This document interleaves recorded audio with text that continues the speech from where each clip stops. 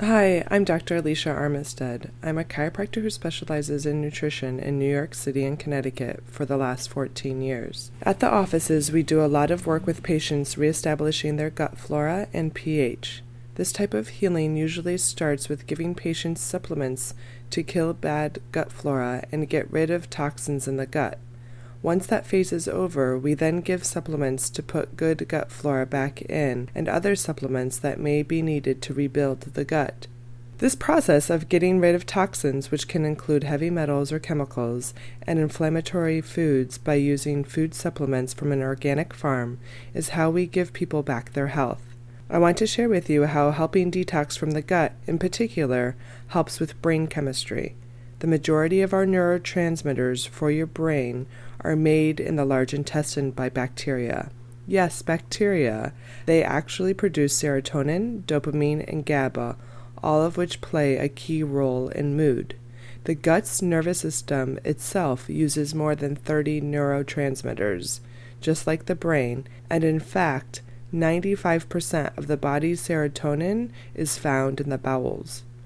We look at the gut as our second brain. So if the large intestine environment is not healthy, a person could feel anxious, moody, or depressed. Functional medicine calls this the gut-brain axis, and we need to make sure that it is healthy. One example of the relationship between the brain and the gut is IBS, irritable bowel syndrome, which has the common symptom of getting worse with stress. So not only does the gut make the neurotransmitters for the brain, but it's a two-way street, and the mental stress in the brain can affect the function of the bowels. That's why we have so many sayings like, I have butterflies in my stomach, I am so nervous I could throw up, I have a knot in my stomach. The mind-body connection is real.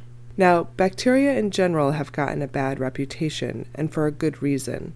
Bacteria are behind a number of serious diseases, including pneumonia, meningitis, strep throat, food poisoning, that's your E. coli and Salmonella, both which are bacteria, and a variety of other infections. These bad bacteria are the reason why we diligently disinfect our hands, wipe down our kitchen, bathroom sinks, as well as any other places where germs tend to congregate. Yet, not all bacteria are bad guys. The good bacteria I already talked about. It's an estimated that we have 100 trillion of these. I can't even wrap my head around that number. And not only are they good for our mood, making neurotransmitters, but they help us regulate our sleep too. For melatonin, which was thought to only be produced in the brain by the pineal gland, is also produced in the gut. By getting rid of toxins and reestablishing a healthier gut flora with good bacteria, we help people get off their sleeping aids and antidepressants. We have been doing this for 14 years and use muscle testing to help.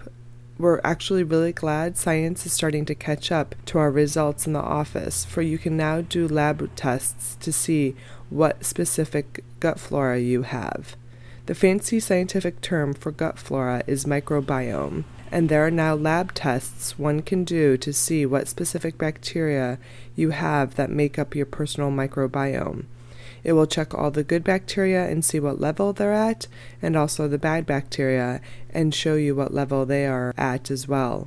Then with the results, you can supplement with very specific good bacteria to create a healthier microbiome, which means a healthier you.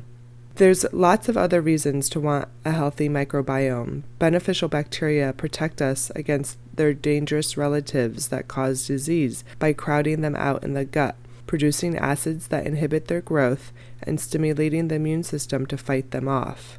When helpful bacteria multiply and thrive in our bodies, they act as our protectors. But sometimes we put the population of beneficial bacteria at risk, such as when we take antibiotics to treat an infection of harmful bacteria, we also kill the good bacteria. This can cause an imbalance of bacteria in the body that can lead to diarrhea and other gastrointestinal problems. That's why supplementing with a probiotic is a good foundational thing to do for health. A probiotic is a supplement that has good bacteria. Probiotics are available in many forms, including pills, suppositories, and creams. Many food contains these friendly bacteria as well. Yogurt and cheese, fermented food such as miso, tempeh, sauerkraut, pickles, sourdough bread, kimchi. I have mentioned a few of the reasons why good bacteria help us: diarrhea, anxiety, depression, irritable bowel syndrome, ulcerative colitis, Crohn's disease, eczema, any type of oral health, including tooth decay and gingivitis. From the mouth all the way to the anus is one large tube, so it's all connected.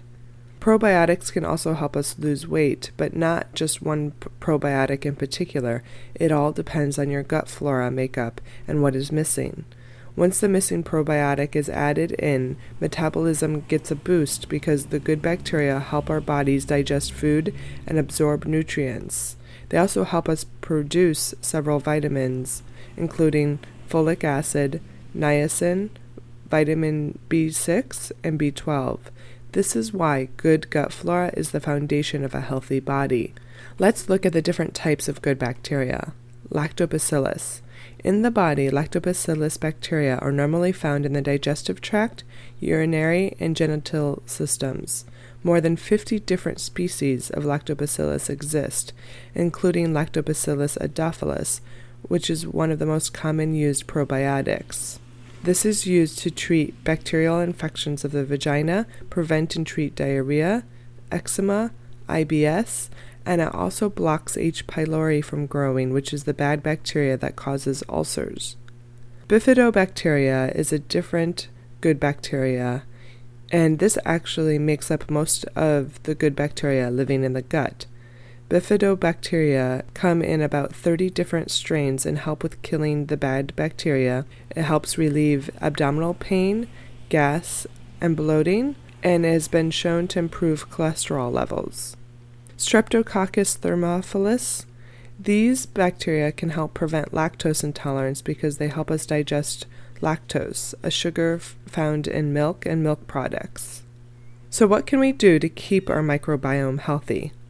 Number 1, avoid excess sugary foods. I'm talking about white refined sugar, brown sugar, and cane sugar, which will lower the healthy microbiome because sugar feeds all bacteria, the good and the bad, and also yeast.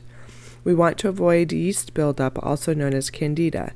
If you think you may have candida, it is best to follow a candida diet or get foods tested using muscle testing to figure out what foods are specifically feeding the candida in your body.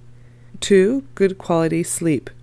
Good sleep is key for the intestinal lining to repair and create a healthy microbiome. 3, meditation and relaxation. Meditation and quality downtime is important to keep the body in rest and digest mode instead of the stress mode. The stress mode inhibits the circulation to the gut, which doesn't allow for a healthy microbiome. If you are new to meditation, a good app to help you learn to meditate and relax is Headspace. 4, eat foods with fiber. Fiber helps feed the good bacteria and keeps them healthy. Vegetables, fruits, psyllium, flax, inulin all contain fiber to help keep good gut flora. In supplement form, this good fiber is called a prebiotic. 5, keep the colon cleansed. Bowel movements are really important. Healthy bowels should be a good, complete elimination at least once a day. One of the main reasons for constipation in my office is dehydration. You should be drinking at least 8 glasses of 8 ounces of water a day, 64 ounces in total. It's not a recommendation, but for good health, a minimal requirement. Many times I have my patients drink even more water than that. I like to start out every morning with 32 ounces of warm water with a half a lemon squeezed in it for a variety of reasons. It hydrates the body, boosts the immune system, and helps flush out the toxins that the liver dumped into the colon from the night before. That's how the body gets rid of toxins. Toxins find their way to the liver detoxes them, and then dumps them into the intestines by moving them through the gallbladder duct. Toxins can also find their way to the kidney, where they are filtered out to the bladder and excreted out through the urine. Elimination is so important for a healthy body. If you take an antibiotic, only do it if necessary, and then supplement with a probiotic. Antibiotics kill bad and good bacteria, leaving your gut flora a mess afterwards. So to replenish the good gut flora that is being killed, take 3 probiotic away from the antibiotic. If taking with the antibiotic, the medicine will just kill the probiotic as well. This imbalance of gut flora from an antibiotic is the reason why people get yeast infections after taking an antibiotic. Taking a probiotic can prevent yeast infections from occurring. Drink celery juice. When I recommend it to my patients, I usually recommend 16 ounces on an empty stomach and not to be mixed with any other juices first thing in the morning. Just pure celery juice. Besides boosting the immune system to fight bacteria and viruses, it is a great anti-inflammatory because it starves the pathogens that cause inflammation and disease. It contains a multitude of minerals that act together as an antiseptic to kill disease and help the body function optimally. It's an amazing detox for the kidneys and adrenals, and it also raises hydrochloric acid in our gut, so it helps with digestion a ton and balances pH. It's also amazing for the skin as it clears out debris in the digestive tract and liver. Get tested for a probiotic supplement. A good quality probiotic should contain at least lactobacillus and bifidus bacteria. There are a number of good ones on the market, and some are actually poorly made. So do your research, and it might be best to get muscle tested to figure out which one you specifically need. I have about 6 different ones in the office to cover a variety of different types of situations. Also, make sure your probiotic doesn't have any binders, fillers, or corn. Sometimes people feel worse after taking a probiotic because the body needs to detox or kill bad gut flora first, and so adding healthy bacteria to the body is overwhelming. If that has happened to you, it is best first to do a cleansing program with a healthcare practitioner.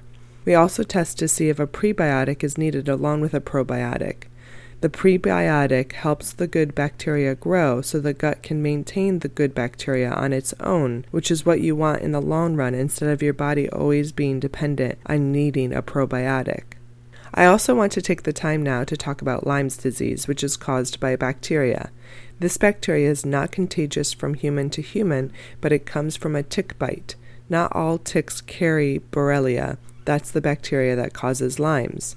Once a tick attaches, it can stay there for days, and the longer it stays, the higher the chance of transmitting Borrelia or other pathogens into your bloodstream. Lyme disease is a complicated infection, tough to diagnose, and even harder to treat if doctors miss an early diagnosis, which is all too often the case. Symptoms start with a bullseye mark at the site of the bite, a stiff neck, chills, fever, headache, and joint and muscle pain. Infection occurs within 24 hours of the initial bite, and treatment should be sought out immediately. Now is the perfect time for me to talk about Lyme's because ticks are not out all year round but tend to be out when it is warm. Your chances of getting bit by a tick are highest starting in March and ending in the fall, at least in the Northeast where I am. Lyme disease is a very serious condition which poses the following health risks if left untreated: numbness, nerve pain, cognitive issues, tingling, muscle weakness, and trouble with speech. Lyme disease treatment is tricky because the most popular blood tests used in the doctor's office detect the disease miss about 55% of Lyme cases.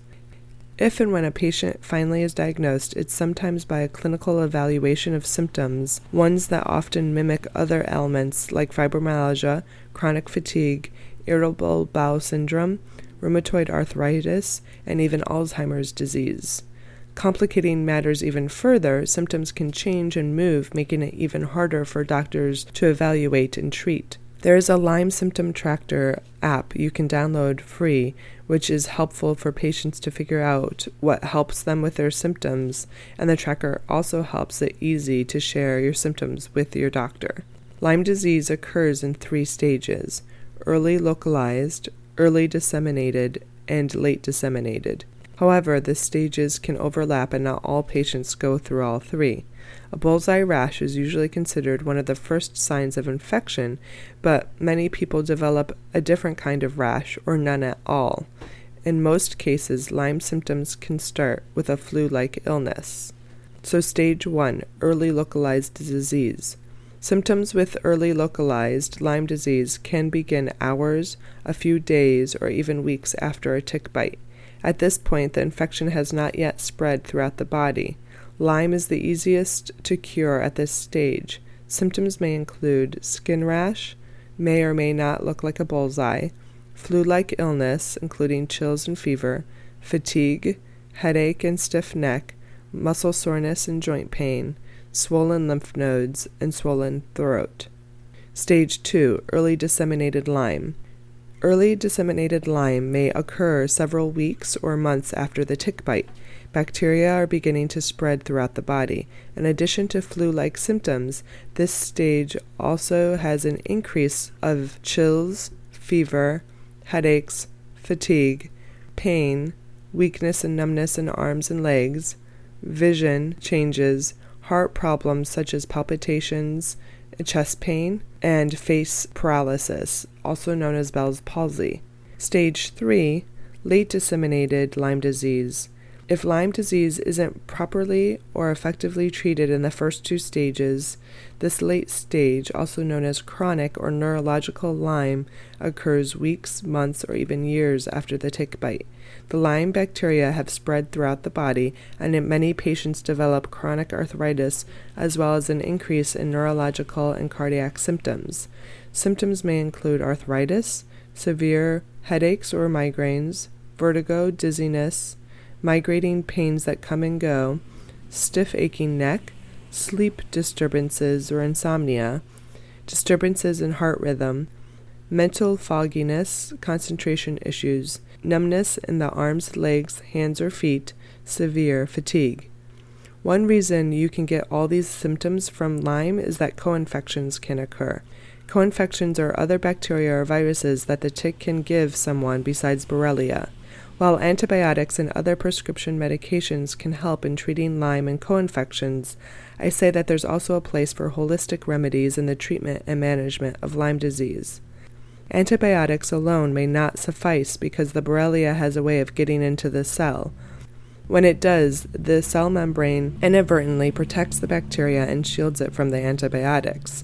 The bacteria can also hide dormant in the nervous system, among other places where antibiotic drugs can't reach them. Natural treatments can help the body heal by knocking out the infection altogether and reducing inflammation while also getting an injured immune system back on track. Using nutrition response testing, I do not diagnose or treat Lyme, but if a patient comes in knowing they have it, here is how I help support the body. I have gotten great results using herbs. Stevia, andrographis, resveratrol, and cat's claw all target Lyme and co-infections. Green tea compounds, along with curcumin, a component of the spice turmeric, are known to reduce oxidative stress and help aid in traditional antibiotic treatment.